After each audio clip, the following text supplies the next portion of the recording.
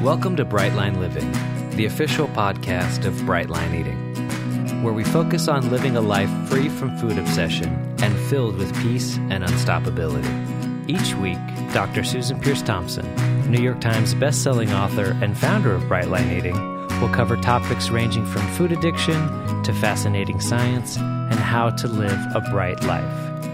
Now here's Susan with the audio version of this week's vlog.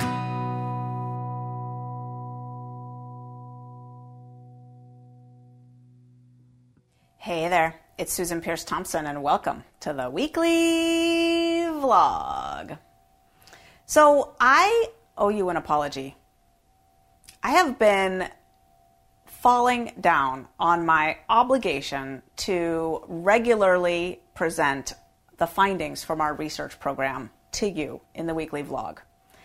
I have never actually done that consistently, and sitting here, I feel like that's pretty ridiculous. I don't know why. I don't always, the minute we publish something, share it with you in the vlog. Why aren't I doing that? I could go on and on. I'm pretty low in the personality trait of follow through. So I start a bunch of things and complete way fewer things. God bless me. But whatever the reason, I just have not been doing a good job of sharing with you our research findings. So right around now-ish, in a series of vlogs, I'm going to present to you the research findings that we have published, just to make sure that you are aware of them. So today's vlog is going to center on a set of findings that we published back in 2020 that are so important for anyone looking to successfully navigate a weight loss journey. And it's on the topic of hunger and cravings. Two really important things for anyone who has weight to lose, because in general, what research shows is that when people try to lose weight, hunger goes up because they're eating fewer calories than their body needs to sustain itself, and cravings go up. And that is just generally what happens. A lot of that is mediated by hormonal changes, right? When you try to diet, ghrelin goes up. That's the main sort of hunger hormone, especially the one that feels like acute hunger where your stomach is really actually growling. That's ghrelin. When you lose weight, leptin goes down in general. I'm not talking about Brightline Eating. I'm talking about in general, right? That's the hormone that tells your brain that you've had enough food and you're done eating and you feel like getting active and using all that fuel to go do something productive.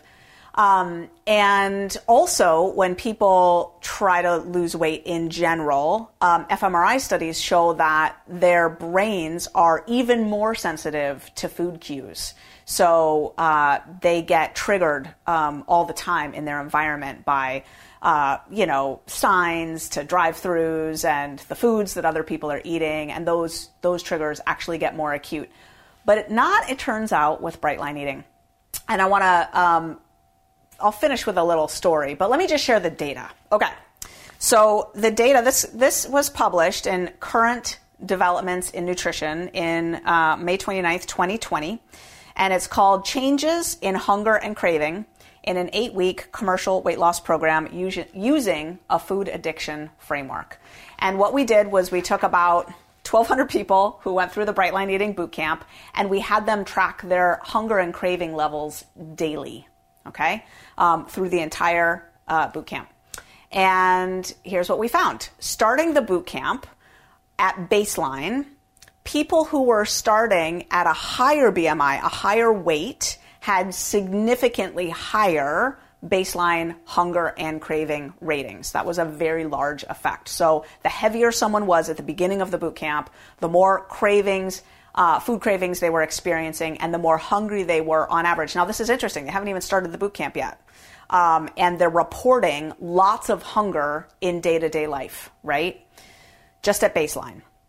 And lots of food cravings, okay? On average, across the whole sample, on a scale from 1 to 5, average hunger and craving levels starting the boot camp. Now, again, you can imagine that starting the boot camp, people haven't started yet. So presumably they're eating what and when they want, right? And so it's kind of interesting that starting the boot camp on a scale from 1 to 5, where 5 is super hungry, lots of cravings, right?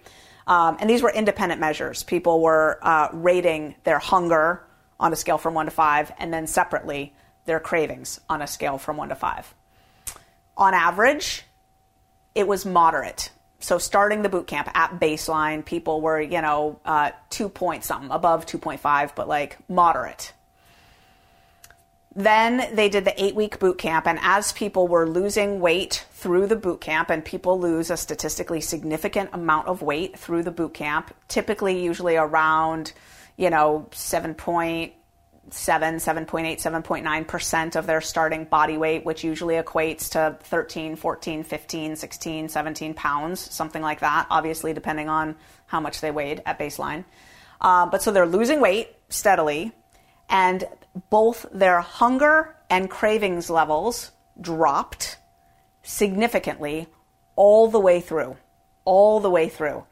Now, interestingly, there was a little bit of daily fluctuation through the week where the week did not look steady. It was kind of scalloped, like lower at some times and higher at other times, which is interesting. Maybe a little weekend effect where there's more food cues around or something like that. But on average, the little scallops, it just went down and down and down and down and down till at the end of the boot camp, on average, the whole cohort had experienced a whoppingly statistically significant decrease in hunger and a whoppingly statistically significant decrease in cravings, okay? To the point where at the end, average ratings were like in the 1.5 range, which means, where 1 is no hunger, no cravings, and 2 is little hunger, little cravings. So we're talking little to no hunger or cravings on average anymore ever at the end of the Brightline Eating Bootcamp. Pretty phenomenal given that they just lost a bunch of weight, a statistically significant amount of weight, and their hunger and craving levels went down. Now, I don't know every study that's ever been published in the history of weight loss, but I have never seen anyone else publish findings that showed that while losing weight, people's hunger and cravings went down. Never seen it. If you come across a study like that, please send it in to my research team because I would love to know. Just contact us at support.brightlineeating.com. But I'm telling you, these findings are remarkable. Now, one last thing that we saw, which is fabulous, because as we all know, obesity is, a more pressing public health concern every day. It's just getting worse and worse. And for the individuals who suffer from obesity, it's just devastating. More significant yet, individuals who started the boot camp at a higher baseline weight status experienced significantly greater decreases in hunger and cravings than the rest of the population, meaning that they were helped the most by the Brightline Eating Bootcamp. So now the story that I promised. I was traveling, this was a little while ago, this was a couple years ago, it was before COVID, and I ran into a friend at a conference. We were catching up, and she'd started doing Brightline Eating. She didn't have a lot of weight to lose, and she's just delightful, and she was just kind of gushing and raving about how much Brightline Eating was working for her. And she looked deep in my eyes and she said, "Susan, it's the fact that I don't have any hunger and I'm not craving anymore." She said, on every other plan I've ever tried, every time I've ever tried to get this excess weight off, I always start the plan and then I can't work effectively because I'm distracted by my hunger and my cravings.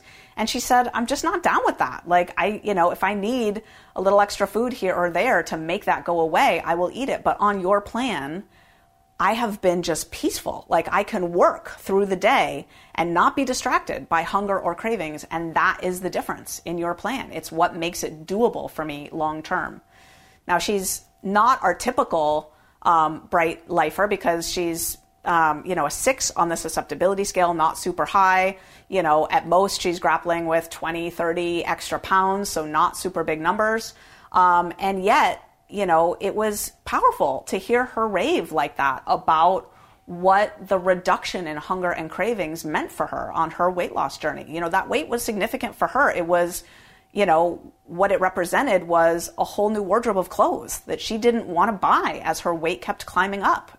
She's a professional woman, super successful, and wardrobes of professional clothes are super expensive. And she wanted to feel cute in her clothes as she showed up to these massive corporations that she works with and helps them retool their business teams and stuff. And she's like, it's just such a dream for her that she gets to get back into her wardrobe of clothes that fit, that she'd already purchased from the past. And yeah, the reduction in hunger and cravings meant all the difference for her. So you have my Scout's honor. Maybe that's not appropriate for me to say because I was never a Scout. But you have my pledge that I will rectify the fact that I have not been sharing our research findings with you. This was the first installment of a research update. I apologize for not sharing our research findings with you, but that's a pretty significant one right there. That's the weekly vlog. I'll see you next week. Thanks for listening to Brightline Living. Please post a review and subscribe to our channel. Interested in learning more about Brightline Eating? Visit ble.life/podcast to find out more. ble.life/podcast. Have a bright day.